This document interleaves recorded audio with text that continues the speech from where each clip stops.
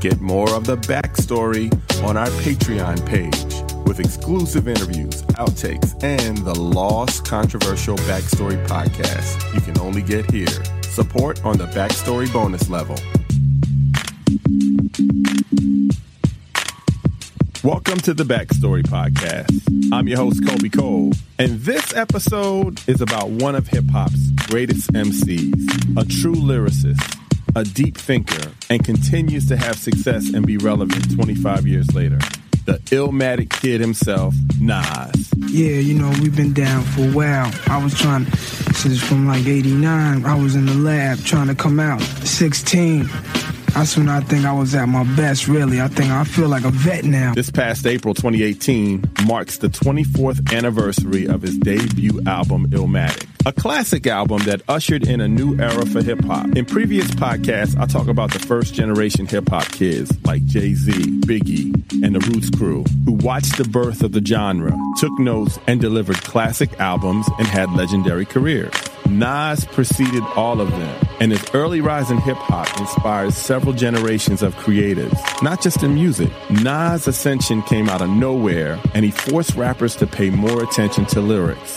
In this podcast, I'll share his story from breakout success to one of hip-hop's most epic battles when we all watched Nas and Jay-Z go at it. I think he was prologuing it to try to come back with something and release something on his album. Plus, you'll hear interviews that I've done with Nas over the years, including my first interview, which was 14 months before the release of Illmatic.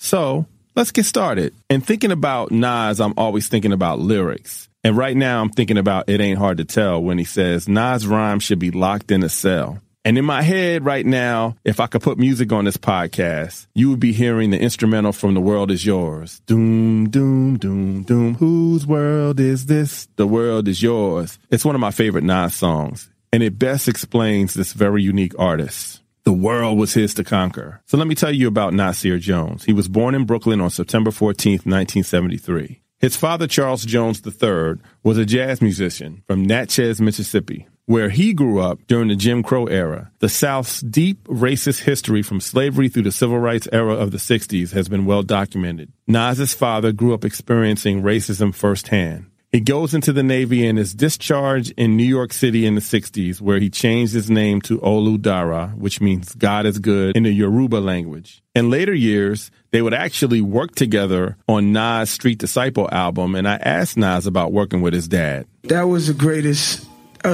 thing because, he's the one that put me in the music game. He's the one that told me to get into the music. And, he's a talented dude. He played harmonica, he played the trumpet, and he sang on it, and all I did was rap on it. Nas's father meets Fannie Ann Little, who was a postal worker who also migrated to New York City from North Carolina. So the story goes, his dad stayed in New York a little too long, ran out of money, and ended up settling down with Fannie and having two sons, Jabbar and Nas. The family then relocates to the Queensbridge housing projects in Long Island City, which is actually right across from Manhattan, a quick ride over the Queensboro Bridge. If you're coming over the Queensboro Bridge from Manhattan, you look to your left and you'll see this sprawling development of 96 six-story Y-shaped buildings. It was built in the late 30s. The Queensbridge Houses is one of the largest public housing complexes in North America. Originally, the residents were working-class white families, but in the 50s, the management wanted to change the racial balance and enacted a rule to move out families that made over $3,000 a year to better middle-class housing in other parts of Queens, replacing them with Black and Latino families. The building started to decline into one of the roughest housing projects in the city of New York. However, would be put on the hip-hop map by a few residents, and I'll get to that in a few minutes. A young Nas and his best friend who lived upstairs with him, named Will Graham, otherwise known as Ill Will, turned Nas onto this new genre building from the Bronx, but quickly spreading all over the city. You see, the story is with hip-hop, it started in the Bronx, but each borough in the New York City area would develop their own hip-hop movement and their own stars. I mean, think about it. The Bronx had the Sugar Hill Gang, who really was the first superstar singles that Rapper's Delight that came out. They had the Cold Crush Brothers. Harlem had Curtis Blow. But Queens was the home of hip-hop's first supergroup, which I did a podcast on, Run DMC. Then you had LL Cool J. During this time in Queensbridge, there were jam sessions in the park. And a young Queensbridge resident named Lolita Shante Goodman was the battle queen, taking on all comers in rap battles. She made a lot of money for a 12 to 14-year-old just battling other MCs for cash. Many took her for granted, thinking because she was a girl, she couldn't rap. In the recent Netflix bio about Roxanne Shanté's life, you could see her in action battling other rappers. In 1984, a young producer who lived in the Queensbridge projects by the name of Marlon Williams, a.k.a. Marley Marl, was hanging out with Tyrone Fly Ty Williams, who would eventually start the Cold Chillin' Records label, were local party promoters, and they were upset that a group named UTFO didn't show up for a show. And at the time, they had a song called Roxanne, Roxanne. So as the story goes, Shante overheard the conversation and offered to do a diss song to Roxanne called Roxanne's Revenge. The song made it to the radio and ended up becoming a huge hit, selling over 250,000 copies in New York City alone, creating a bunch of answer records from various female MCs across the country. Have some fun and Google Roxanne Wars, and you'll see an array of songs from Roxanne's Doctor to Roxanne's Friend to Little Roxanne. Queensbridge was now on the map. So late in 1985, wanting to capitalize on all this Queensbridge love Marley was getting with Roxanne Shante, another Queensbridge rapper named MC Shan wanted everybody to know that Queensbridge was the center of the hip-hop universe, and they recorded the iconic song The Bridge, which proclaimed Queensbridge, a.k.a. The Bridge, the place where hip-hop got started. That, of course, annoyed MCs all over New York City, but a young MC in the Bronx named Chris Parker, a.k.a. KRS-One, whose crew Boogie Down Productions, based in the Bronx, responded with South Bronx proclaiming the Bronx. Rightly so, because the Bronx was the birthplace of hip-hop. It was at this time where Marley Marl was creating the Juice Crew with Fly Ty, and MC Shan responded with Kill That Noise, which was just an okay response, but BDP claps back and shuts everything down with the iconic The Bridge Is Over. So Nas is growing up. He's a, preteen, and he's absorbing this hip-hop energy coming from his community. And in 1985, Nas's parents broke up. His dad was spending so much time touring in Europe that the relationship wasn't able to survive. This, again, was a pivotal time for a young Nas and his brother Jabbar, who took on the persona Jungle, and their neighbor, Ill Will Graham, his best friend. And they were really absorbing all this Queens energy. Nas was very smart. His father kept a lot of books in the house, so Nas, similar to Tupac, was feeding his mind with intellectual fare, unlike what the average kid was reading. As they both, meaning Tupac and Nas, became MCs, you could hear this knowledge in their rhymes. Nas was a dreamer, and he didn't connect with school much. He had a passion for music and the arts. School was not a great environment, and their father thought it would ruin them, so he told his boys at 13 and 14 to drop out of school and get a job. In the Illmatic documentary, Nas' father talked about how he was raised in the South and the public schools he attended versus the schools his sons were attending in New York City. He felt like the schools in New York were jails and setting his boys up for prison. Now, Nas' mother was not a fan of this, and it really created a tense situation within the family. Compounding this it was the crack era, and inner city America was suffering unemployment, crime, and drugs were rampant. Nas's mother was trying her best to provide a safe environment in their home. A lot of the kids enjoyed coming over to Nas's house because his mom would cook. It was outside the home that really scared her the most. And Nas was now out of school and needed to do something with his time. Coming up on the Backstory podcast, you'll hear a young Nas 14 months before the release of Illmatic. I was going down to this label, forgot the name of it, and they told me to come with them down to see Search. So I went down there, and Search and them had done Back to the Grill, and they asked me to be on that, and I needed that. Then a little bit later, two of New York and hip-hop's biggest MCs have an epic battle. It won't end, like everybody's battling now, but I hope it all stays on wax and stays peace, But first, a word from our sponsor helping to keep this podcast going. Support for Backstory with yours truly, Colby Kolb, comes from our friends at Rocket Mortgage by Quicken Loans. Chances are you're confident when it comes to your work, your hobbies, and your life. Rocket Mortgage gives you that same level of confidence when it comes to buying a home or refinancing your existing home loan. With Rocket Mortgage, you can apply simply and understand fully so you can mortgage confidently. To get started, go to rocketmortgage.com/Colby. Equal housing lender. Licensed in all 50 states. NMLSconsumeraccess.org, number 3030.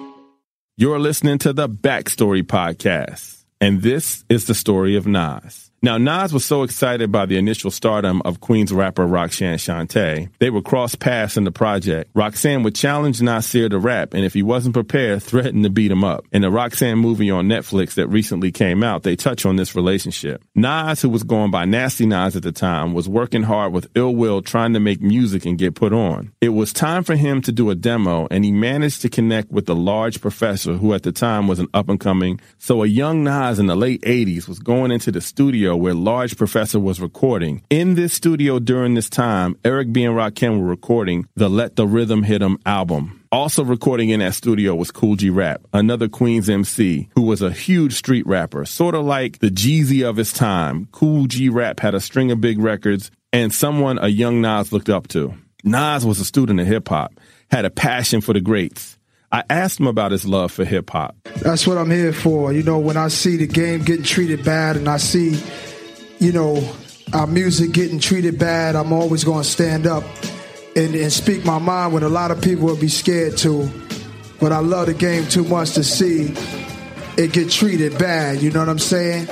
That's what I'm here for. And in another interview we did together, he talks about taking time in each album to salute his rap heroes like KRS-One, Kool G Rap, and Rakim. I was doing a beat. I wanted to do a Rakim sounding kind of song, so I was putting it together with all the sounds from like I thought that Rakim songs used to have.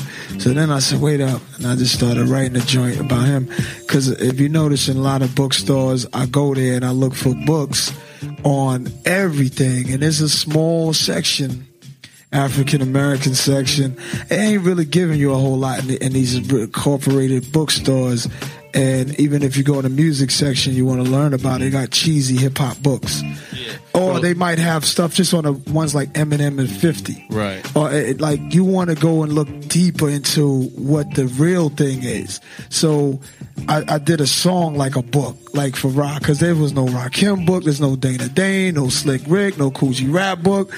So it was like a song joint, you know what I'm saying? So KRS is ahead of his time. He was way ahead of his time. And so I just wanted to do another one for him.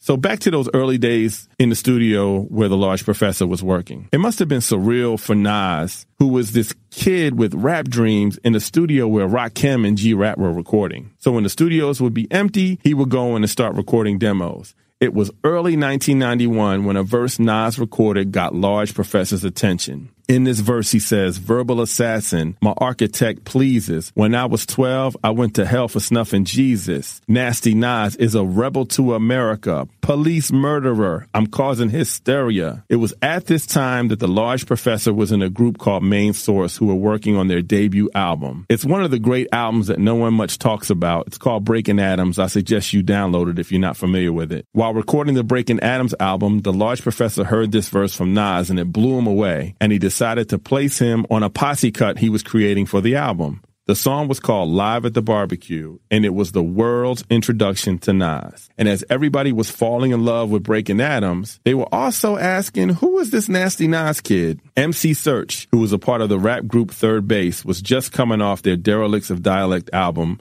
which spawned the huge hit single, Pop Goes the Weasel.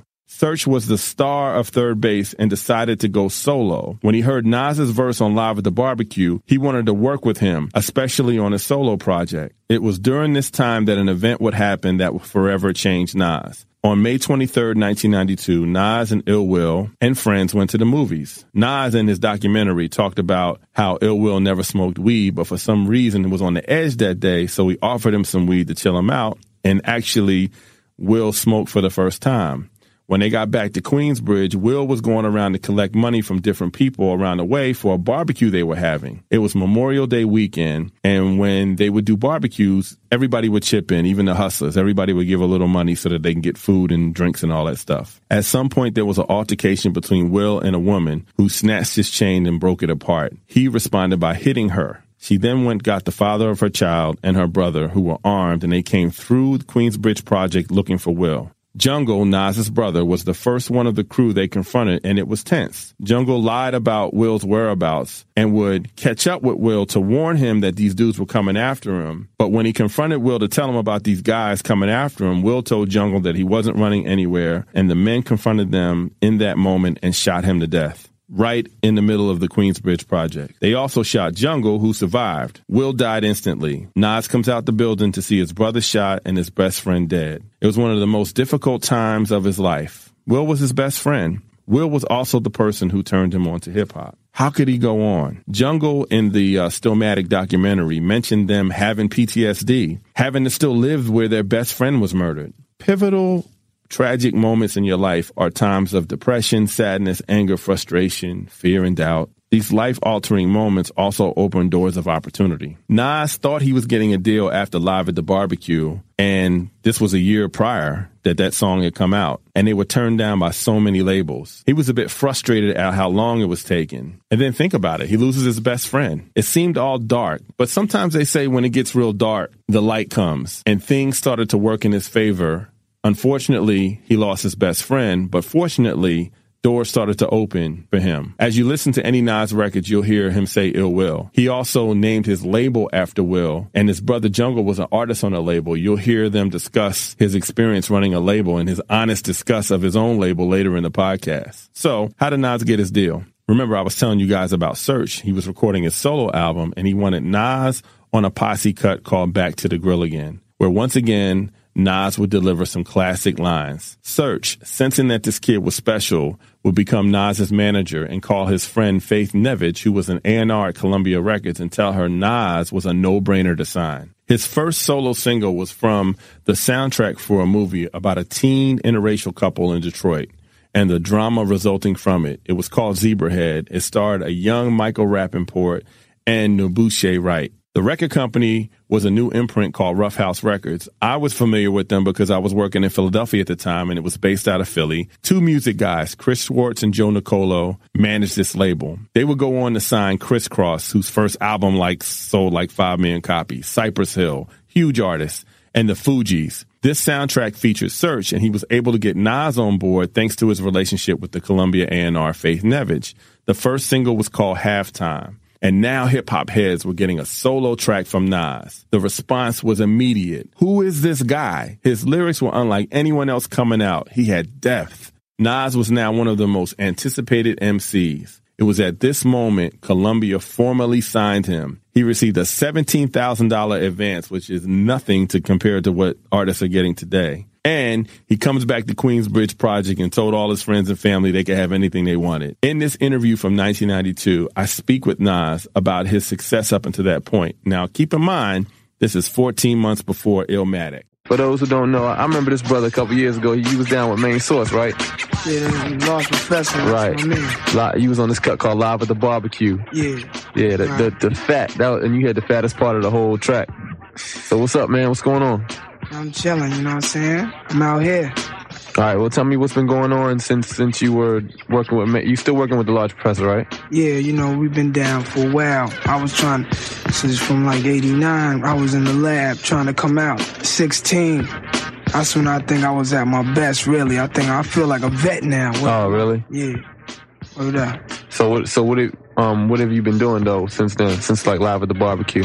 Live at the Barbecue, that guy that's at the Apollo of one Easter with Eric B. and Rakim and Gangstar and we could record rec up there, After that, I've been trying to shop my own. I had some demos me and him did in his apartment a while back. I was trying to shop them, and everybody's fronting on me, you know what I'm saying? Word. So how did you end up getting your deal at Rough House? Well, I went down to the lab because I met Search, you know what I'm saying? I met mad rappers, but Search was one of them I met. I was going down to this label forgot the name of it, and they told me to come with them down to see Search.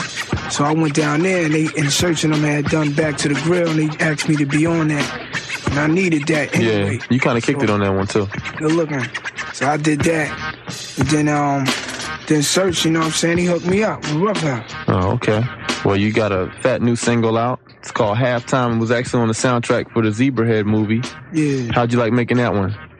That was cool because, you know what I'm saying, I needed to come out, you know what I'm saying? So right. That came in right in the time when I felt I could tell brothers where I'm coming from, you know what I'm saying? Mm-hmm. Halftime, that means like, yo, hold up, you know what I'm saying? It's like intermission, man, from all the garbage rap or whatever, you know what I'm saying? It's all for the real rap. All right, what else are you working on? Right now on my album, which is not done, and I need that done so I can get it out. Mm-hmm. You know what I'm saying? The name of that is Illmatic. You know, that's like the science beyond being ill, you know what I'm saying, on the mic. As you can hear, he was new to the industry, proclaiming himself a vet. Here he is, continuing to discuss the making of his groundbreaking debut album, Illmatic. So what kind of flavor can we expect on this brand new album coming out? If you into some raps dealing with what's going on, and you know what I'm saying, in the street, in the jungle, like where I'm from, in the Queensbridge Project. You know, you from the Queensbridge Projects, home of Marley Marl? Right. Okay, so you remember when you was coming up, you remember them? Yeah, I remember them. They used to do the jams in the park and everything, you know. The hectic jams, niggas, you know, people getting murdered. I was bugging. Oh, really? They was out there, though, you know what I'm saying? Uh-huh. So they for real. Okay, well, you came from a straight-up hip-hop background then. Yeah, so the stuff it's like, you can relate to it's real street, not stupid street, like on being stupid, but for real, it's real. That's what I call it. Okay. Now, do you do production for people too? Nah. You're not doing anything? Are you working with any other people on their album? Are you doing any other guest shots on anyone else's album? If anything, I'll probably do something with my man Akinelli. He's getting ready to come out. Right, I heard about him. Yeah, he's fat. Or, you know what I'm saying, I work with G-Rap, that's my man. Mm-hmm. All the brothers, you know, from the crew, the foundation. The hardcore brothers. Yeah. Okay. Well, my crew. Coming up on the Backstory podcast, Nas drops his debut album, Illmatic, and helps bring New York back during hip-hop's renaissance in the 90s. You know, I remember coming in the game when Big was coming in the game, and we talked about making it happen, and Raekwon and Wu-Tang, and we talked about making it happen, and we were just underground artists at the time. With Live at the Barbecue, Back to the Grill Again, and Halftime, Nas had a legion of fans who couldn't wait to hear his debut album. Then right before Christmas in 1993, I remember getting a white label from Columbia Records. Back then, all the major labels had rap music departments in addition to R&B, and the mix show guys in the rap departments created a buzz by sending out white label. The DJs loved the exclusivity of it. I remember hearing It Ain't Hard to Tell like it was yesterday. This large Professor-produced track featuring a song up until that time that had not been sampled, Michael Jackson's classic Human Nature. NT from Kool and the Gang, Long Red from Mountain, and Slow Red from Stanley Clarke, all mashed together for this infectious beat, plus the lyrics. It was another notch up from Halftime, radio playable, and really just a dope song. I started this podcast with a line from this song about his rhymes need to be locked in a cell. It ain't hard to tell. But then there was this other line in the song where he says, the mic check is life or death, breathing a sniper's breath. I exhale the yellow smoke of Buddha through righteous steps.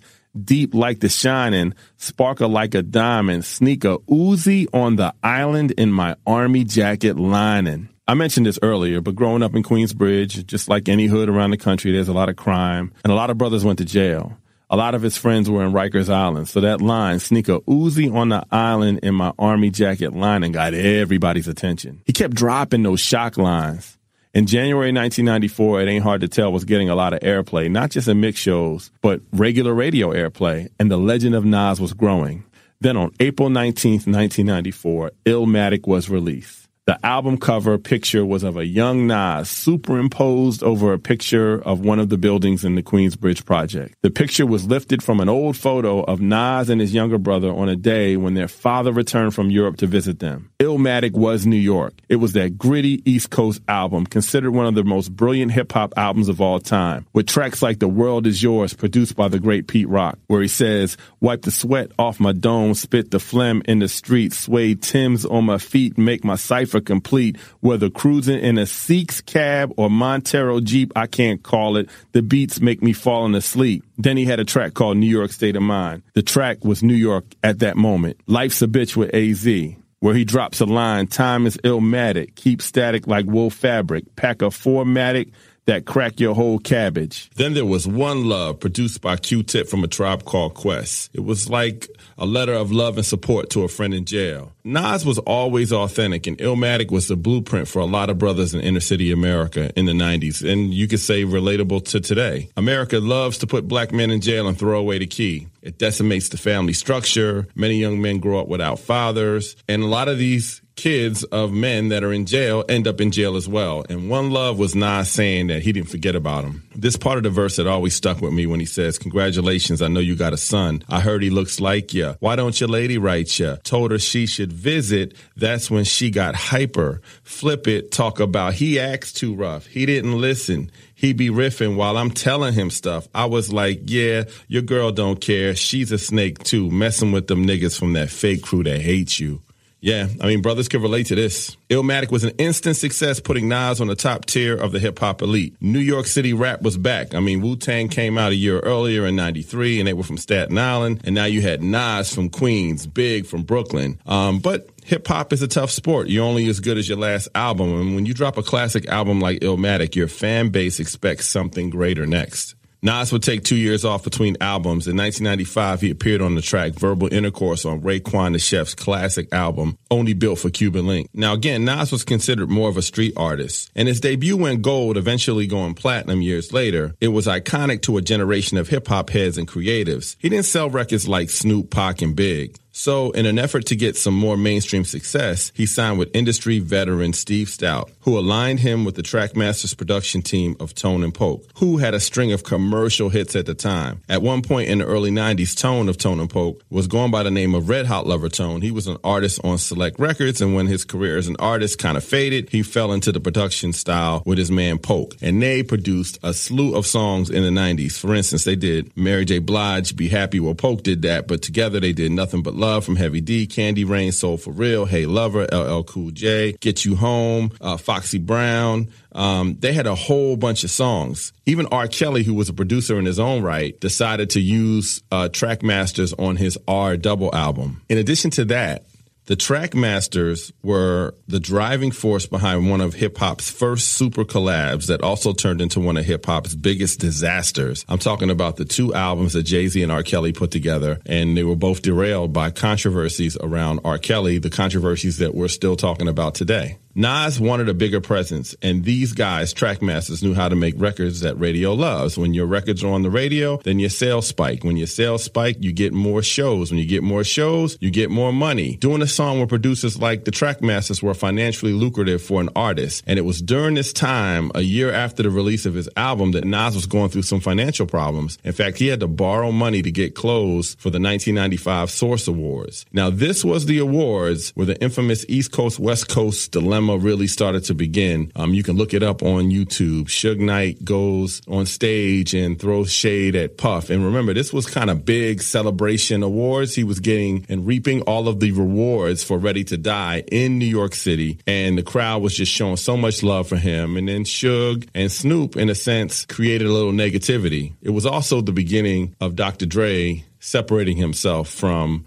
Death Row, which would happen several months later. But Nas was paying attention to this. Nas, again, he went a little bit past gold, and he was seeing what Biggie was doing. He was seeing what Pac and Big was doing, and he wanted some of that success and what comes along with that success. So it was time for Godson to get his due. Now, 1996 comes around, and 1996 was such an interesting year for hip-hop, because really the winds of hip-hop were changing drastically. So you had all these amazing albums coming out. I mean, think about it. The Fugees, The Score came out. Tupac dropped 2 albums. Redman, De La, The Roots, Outkast, and a new MC from Brooklyn who was down with Biggie named Jay-Z, who in his first single, Dead Presidents, sampled Nas, which would become a factor in one of rap's biggest beefs in history, and I'll get to that in a few minutes. So Nas goes in the studio and records his sophomore album, and his first single was a Trackmaster collabo, a remake of a Curtis Blow song from the 80s with a very hot Lauryn Hill, who was coming off the success of the Fuji Score album. She didn't even release her solo album yet. The song was timeless. It was called If I Ruled the World. Nas was back on the radio with a monster song. Jay-Z, at the same time, delivered a monster that spring as well. On the B-side of Dead Presidents, remember I told you Dead Presidents sampled Nas's voice, and I'm going to give you some more backstory on that as we get into this beef that Jay-Z and Nas had. But on that B-side was Ain't No Nigga from Jay-Z and Foxy Brown, which was a huge song that spring as well. So you got Ain't No Nigga, and then you got If I Ruled the World from Nas. So hip-hop on the East Coast was back in full effect, and Biggie was still alive and Pac was still alive. This was the first half of 1996. Hip-hop is such an unforgiving sport, and these two, Nas and Jay-Z, would be tied together for so many reasons. For instance, Jay's debut album, Reasonable Doubt, was released on June 25th, 1996. Then a week later, Nas drops It Was Written, which would go on to be Nas's best-selling album of his career. It Was Written gave Nas that jolt he was looking for. It was sort of like mob influence and a vibe similar to what Raekwon did with Only Built for Cuban Links and what Jay-Z was doing with Reasonable Doubt. Rappers loved associating with mobsters, and even some characters that played in the Goodfellas mob movie were in the Street Dreams video, which was one of the tracks, one of the singles from It Was Written. So keep in mind, It Was Written was released in the midst of the East Coast, West Coast rap beef. The first track on the album was called The Message, and Nas raps, "Fake thug, no love, you get the slug,"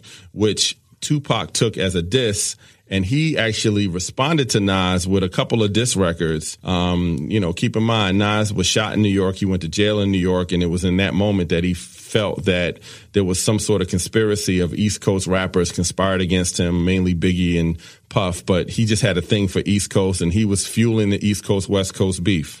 A lot of people don't know this, that Pac and Nas actually had a conversation and pieced things up because they were actually cool. And sadly, Pac was murdered that fall of 1996, and the music wasn't taken off of the Don Killimani album. There are some songs of Pac dissing Nas, but they definitely pieced it up before he died. Another song in this album will be the beginnings of a concept project as Nas and Dr. Dre came together to do Nas Is Coming, which led to the creation of The Firm, which was basically an East Coast group of Nas, Foxy Brown, AZ, who was on Nas's debut album, and Cormega, who was then replaced by Nature.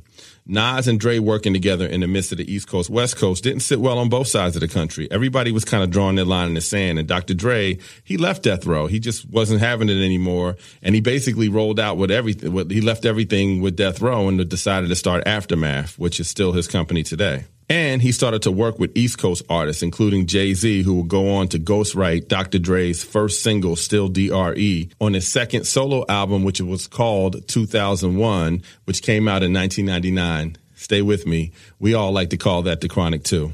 And just to give you an idea of collaborations, when Ice Cube was in NWA and he left NWA, he came to the East Coast to work with the Bomb Squad. The Bomb Squad was the guys behind Public Enemy, and they were like the producers of that moment.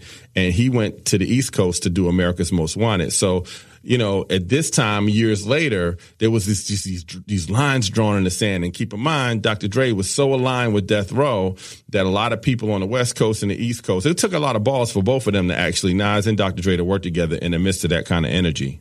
It Was Written was a double platinum album, but many of Nas's critics panned the album, saying that he was on a pop mission. He was changing up his style. He was trying to do, he was basically not the Nas of Illmatic. And this is like an ongoing battle for all urban artists. I mean, even today, they look to expand their audience, but stay true to their core. Illmatic was such a defining album for any hip hop head. And this new Nas was kind of hard to swallow for hardcore, fans that loved Illmatic. But if you keep in mind today, he paved the way for the artists today, because you look at a Kendrick Lamar, you look at J. Cole, you look at some of these major artists that come out. They continuously stay true to their core. They don't have to make pop records. They don't have to make radio records. They just make music. And if radio likes it, that's great. If radio doesn't like it, oh well. Like, they just make the music that they always wanted to make. But that would have never happened if it wasn't for all of the artists, not just Nas, but all of the other artists that kind of struggled, trying to figure out, how do I stay true to my core of being this urban hip hop artist, but also expand my horizons.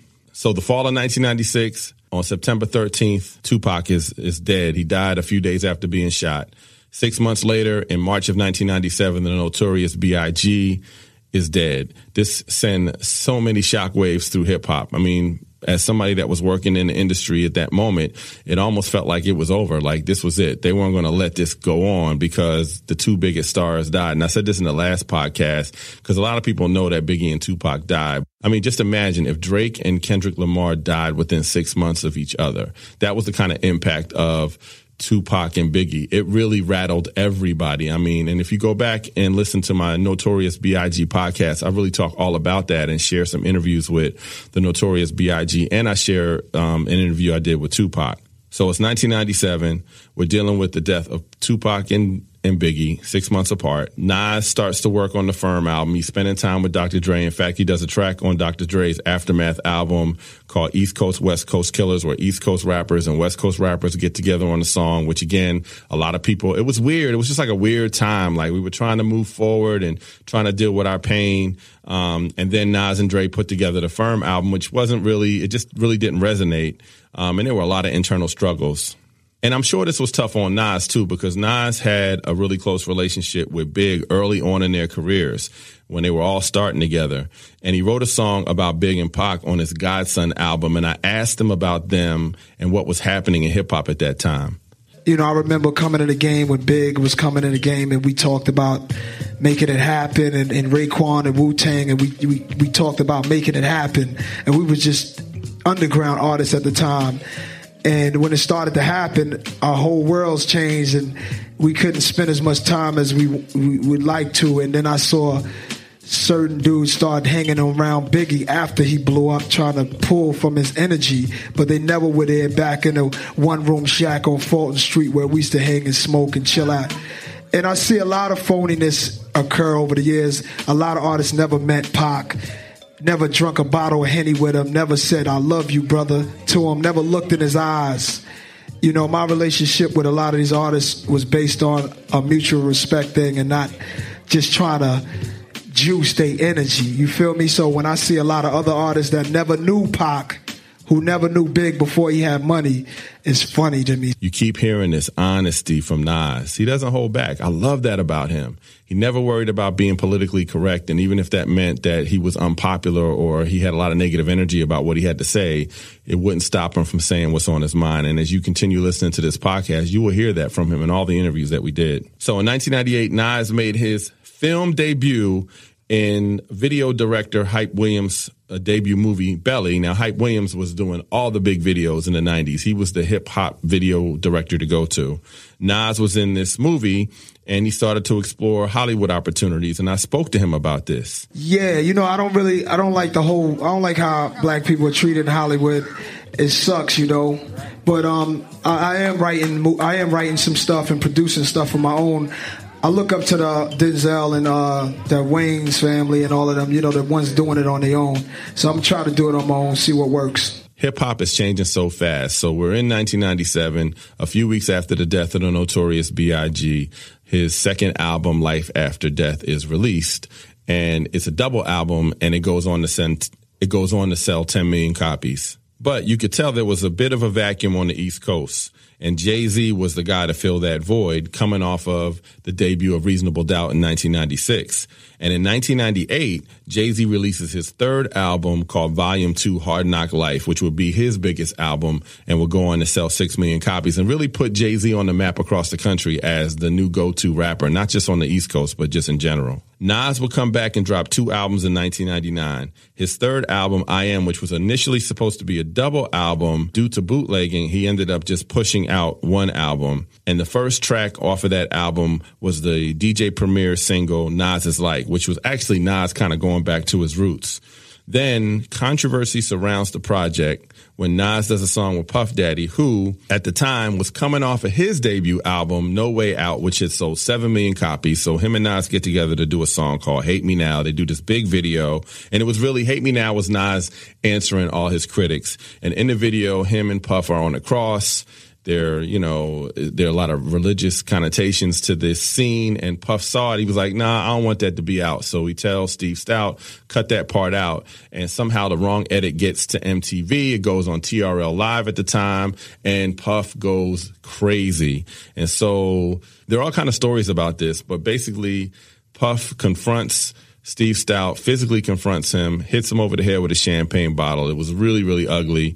And then Steve Stoute sues Puff, and I don't believe Puff got any type of charges for this or whatever, but it was just an ugly time for hip-hop, and unfortunately Nas' project was in the midst of this. So the response was just okay. So later that fall in 1999, because this first album came out in the spring, in the fall, Nas rushes to release a second album because he had all these tracks already lined up.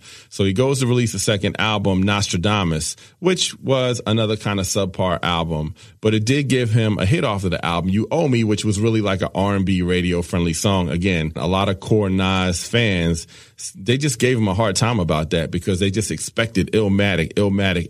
I'm telling you, a great classic album is the gift and the curse for an artist. So what else was happening throughout this time period was Jay-Z and Nas and the people around them were throwing subliminal shots at each other.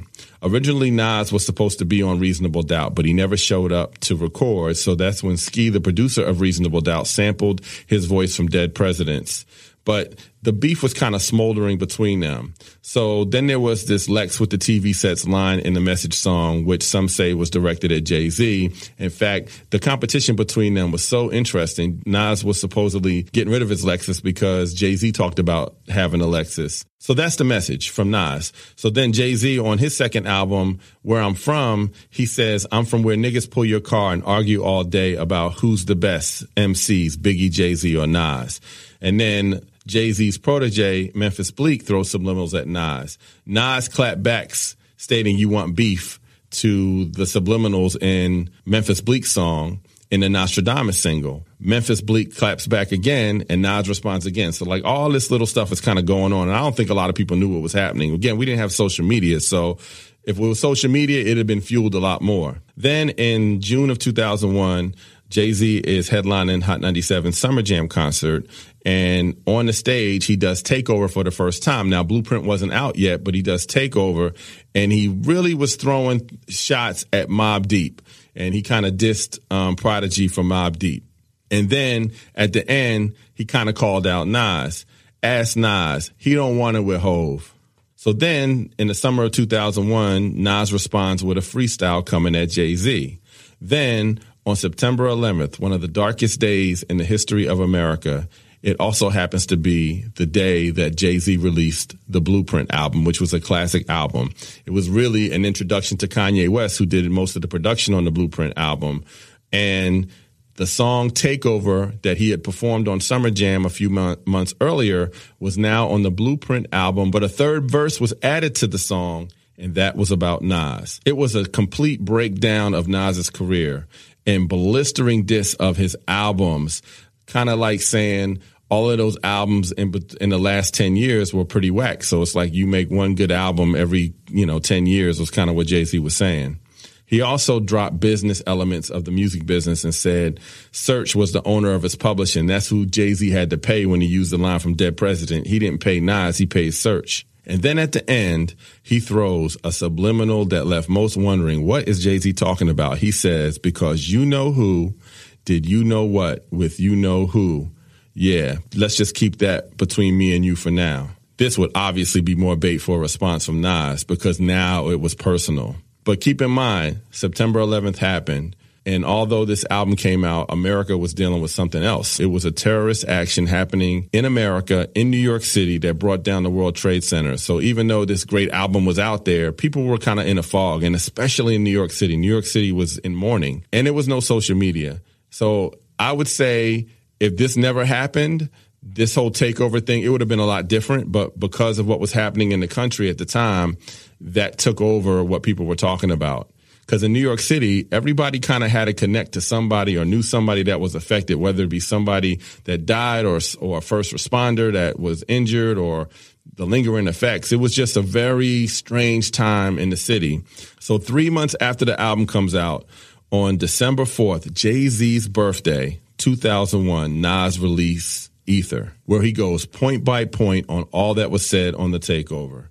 And it was blistering as well, but also brilliant. It immediately resonated with hip-hop heads and lyrically superior to Takeover. The Illmatic Nas was back. Ether became a hip-hop term whenever a rapper would annihilate another rapper. And actually recently, Remy Ma ethered Nicki Minaj on a track, Sheether. 1 week after that, Jay-Z comes back with Super Ugly, which you could tell was hastily put together, but the digs were personal. Everyone was tuned into this beef, and Jay-Z went there. Remember his line at the end of Takeover, you know who, you know what? Well, it turns out that Jay-Z had a relationship with Carmen Bryant, who is the baby mother of Nas. And Nas and Carmen weren't together anymore, but evidently she had a relationship with Jay-Z as well. And Jay-Z let the whole world know in Super Ugly, me and the boy AI got more in common than just balling and rhyming. Get it? More in Carmen. I came in your Bentley back seat, skeeted in your Jeep, left condoms on your baby seat. This was really just hastily put together, and it was kind of like personal digs that Jay-Z was doing against Nas, but it wasn't Ether. I mean, Ether was just, you just have to look at the lyrics and listen to it and see what he was saying in Ether. And then when you hear this, it's sort of like, you know, it just wasn't, and Jay will tell you, like, that wasn't my best work. But the reaction against Jay was immediate. People were angry with him. Even his mother said that he just took it too far. Nas's mother was listening. She said, you took it too far. And Jay-Z's mother supposedly told him that he needed to apologize. And to his credit, he did. He did apologize. He went and said he was sorry and took it too far. And that kind of cooled out the beef. And all this literally happened in 2 weeks, right? So 3 months after Takeover, there was like this 2-week period of intensity between Nas and Jay-Z. Another thing that I appreciate about Nas and Jay-Z, just seeing where they are now, these guys evolved and they're more mature and would eventually work together in the future. But we had just lost Tupac and Biggie because of something like this. And so people were really fearful, like, oh my God, the two biggest rappers are going at it and, you know, we could have more violence. And to his credit, Jay-Z kind of squashed it. It wasn't dead, but it was kind of like he apologized for it. Like a couple days later, Nas releases Stillmatic. And he was going back to his roots with the Large Professor, DJ Premier, and adding up-and-coming hot producer Swiss Beats and Salaam Remi, who was a great producer as well. Salaam Remi is one of these guys, man, he just needs to get more props. And he's a friend of mine, so he's going to be blushing when I say this, but he's such a great producer. Salaam Remi is responsible for Amy Winehouse. You know, Salaam Remi was responsible for the Fugees. The Fugees' first album was kind of a dud until Salaam Remi remixed Vocab and Nappy Heads, and it changed their career, which led to the score. So Salaam Remi working with Nas was really cool in that moment. Like, he's just a really good producer. In fact, a couple years ago, he did Jasmine Sullivan's last album. I can't remember the name of it, but it's a classic album that a lot of people just don't know about, but Salaam Remi did most of that album. So back to Nas and Stillmatic. The album was a success, and that went double platinum. Again, Nas's stock rose after Ether came out, so people were really interested in Nas. So now let's fast forward 6 months later. It's 2002 Summer Jam for Hot 97. So Nas is now headlining the show because Nas is having this great year. He had a bunch of singles off of Stillmatic, including One Mic, which was blowing up all over the place. And I have a little connection to this story because most of my radio career I spent in Philadelphia, but in the spring of 2002, a new radio station launched in New York City called Power 105.1, and I was a part of the team that launched the station. I did afternoons, and I was the music director. So we were just sort of this up-and-coming station going against the big station, Hot 97, which never had any competition. In fact, one of the original architects of Hot 97 is a guy named Steve Smith. He left and went to work for the company that owned Power 105, and then he was a part of the launch of the station. So it was interesting with him being on the other side, going against the station that he helped build, which actually kind of fueled me in my radio career because I left that station and went back to Philadelphia to program against the station that I helped build and spent most of my career on. So I totally understood that. So anyway, this radio battle was happening in New York, and Nas had planned on having a prop on stage where Jay-Z, there was like a body prop of Jay-Z that he was going to hang in his set. And when they were going through the check on the sound check and getting everything ready for the show, management at the station said, you can't do that. And Nas was furious. What do you mean I can't do this? Because every year Jay-Z would do something whenever he'd be on the show. He would do something on that stage. I mean, one year Jay-Z brought Michael Jackson out. I mean, that's how big that event was for hip hop. But Hot 97 was like, you can't do that, Nas. Nas was furious. So what does Nas do? I remember I was on the air and we get the call. Nas is not doing Summer Jam. He's coming to Power 105 right now. He wants to get on the radio. So he comes right to the station and we're like, sure, go on the radio. I mean, we were just an up and coming radio station at that time. And that was really the night that we arrived. Nas shows up. He talks about what he wanted to do and what happened. And then he starts calling out all the personalities, high-profile personalities at Hot 97, and then he goes in on some of the artists. It was a really interesting, honest moment from Nas. You can go to YouTube and find it, and you'll be like, wow, like, this really happened. Yeah, it happened. I thought that he could never go back to Hot 97 again. I thought that that was over because they were kind of shell-shocked at the energy that they got from Nas. He was just upset, and as he should. He just kind of felt like everybody allowed Jay-Z to kind of come at him. So now he wants to come back, and now you restricted me from doing anything. And he kind of felt like that the station had a little favoritism for Jay-Z as well, like it was being blocked. So at Power 105, we didn't care. We was like, come on over. You come over. You can say whatever you want.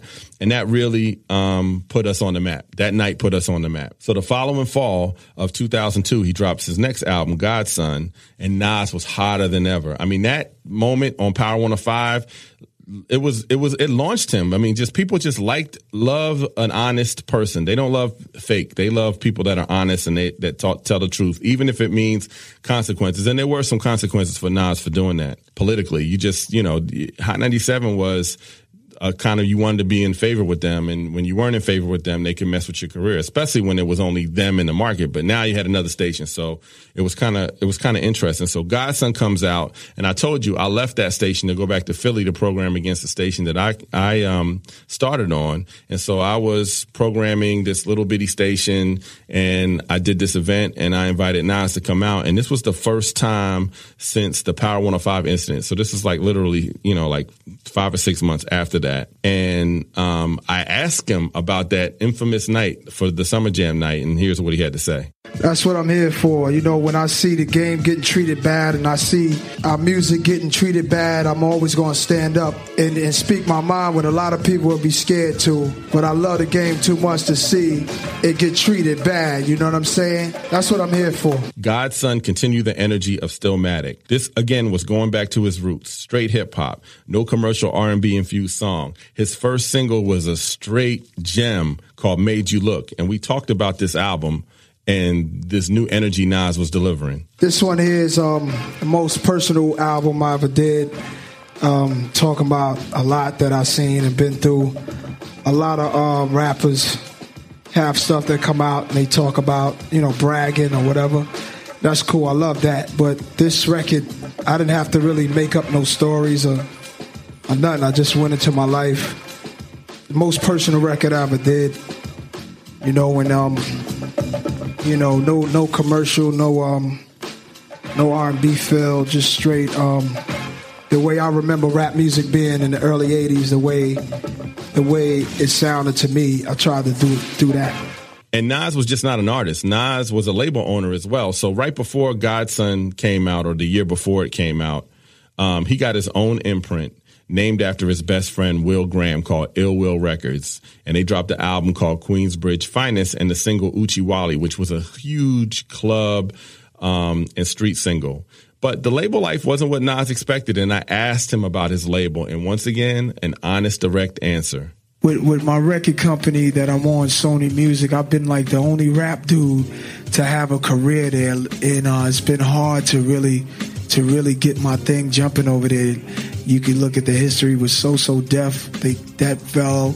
Def Jam was originally on Columbia and Sony. That fell. They had to go and start all over.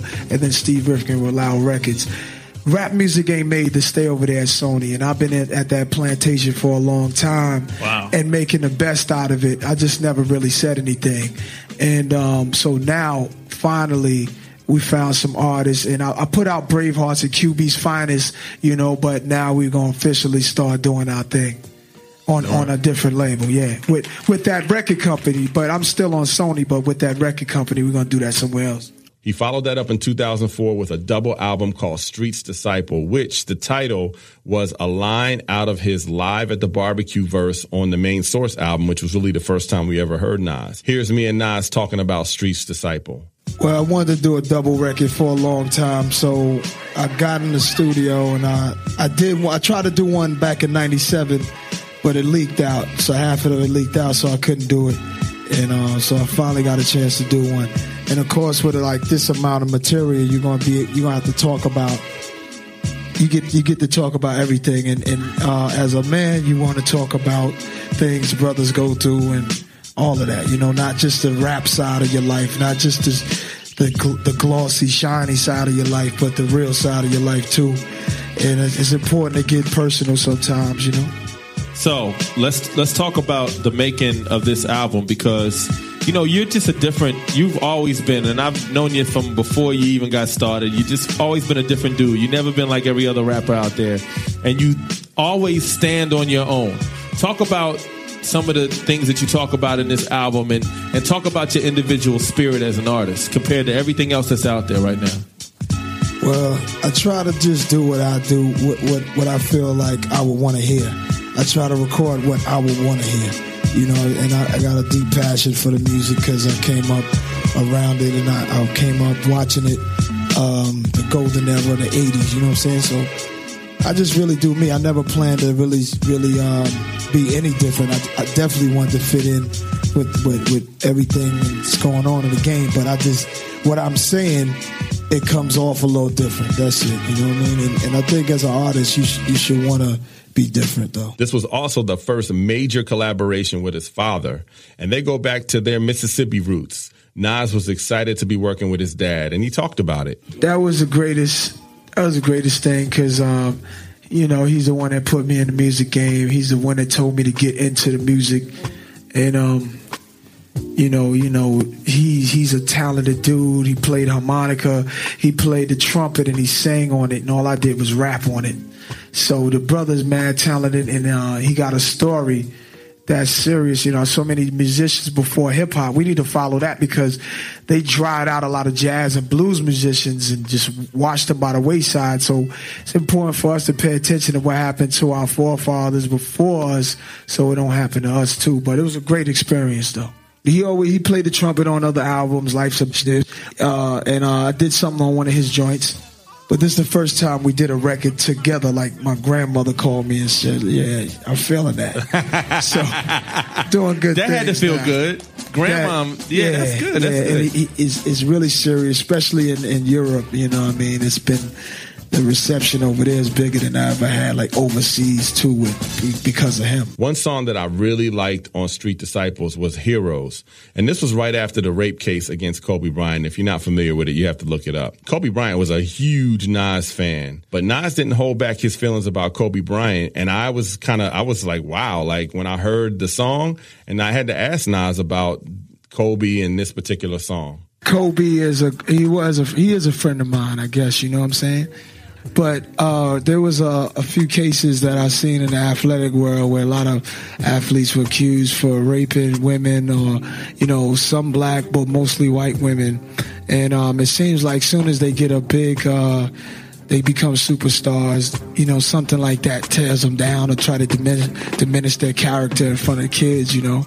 And I feel like, you know, the brother Kobe beat the rap, and when he beat it, he didn't say anything about this thing, you know, that this thing with them trying to diminish their characters. Instead, he called out Shaquille and said Shaquille does it too. Right. And I thought that was incriminating. I thought that was sellout. I thought that was Thomish and coonish, you know what I'm saying? Nice. So I just think that if I think that if you got the spotlight and you know, you making tons of money as it is and kids look up to you, you know, our heroes back in the days was like Muhammad Ali. He used to say we're the greatest.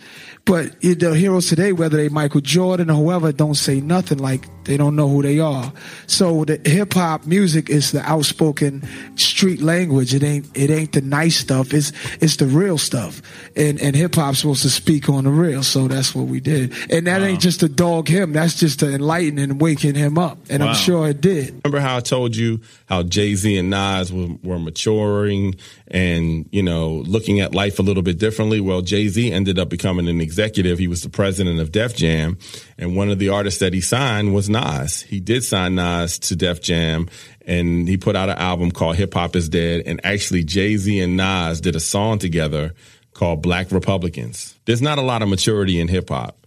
And for artists of this caliber to have the beef and have it be as personal as it was, for them then to be working together, for Jay to sign him and work with him and put out an album and then be on a song with him, that was a big deal. And I truly believe, just knowing both Tupac and Biggie, if they would have lived, they would have pieced things up and gotten away from all of that negative energy. The same thing would have happened. They would have probably done an album together. Following Hip Hop Is Dead, Nas had another album in 2008.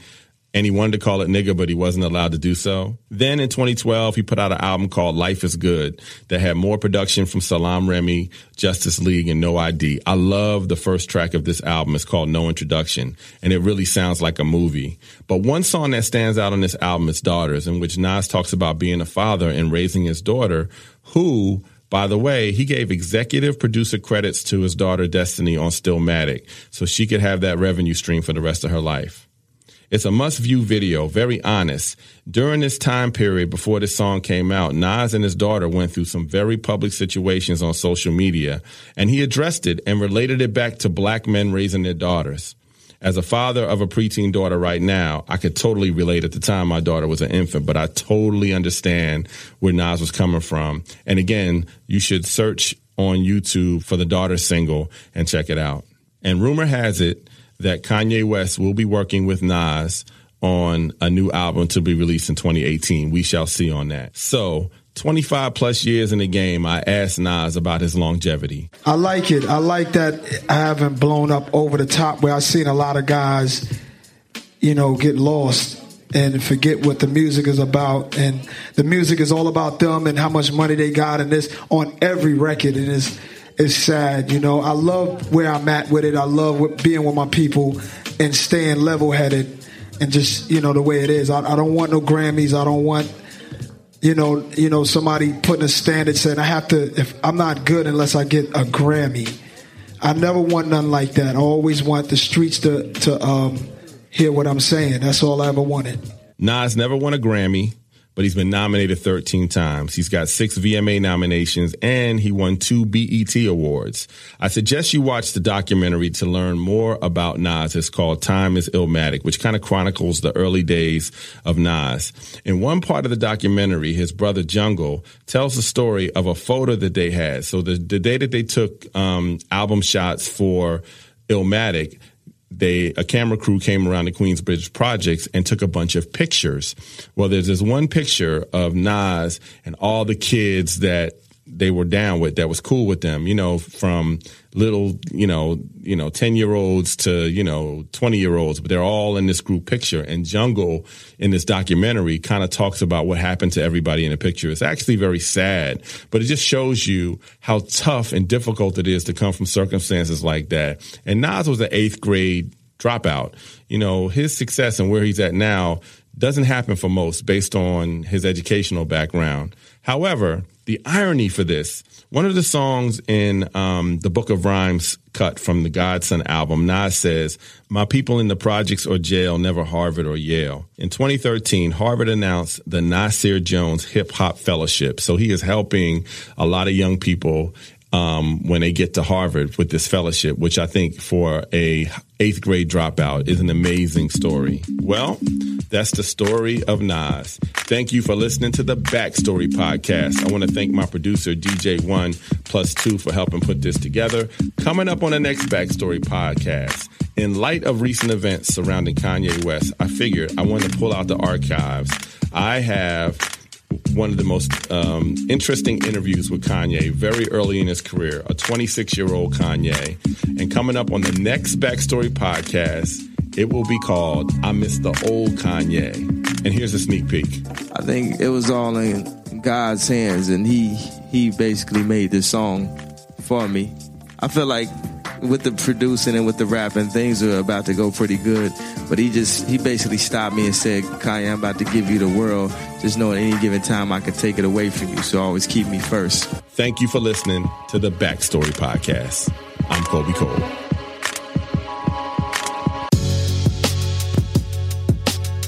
Get more of the Backstory on our Patreon page with exclusive interviews, outtakes, and the Lost Controversial Backstory Podcast you can only get here. Support on the Backstory bonus level.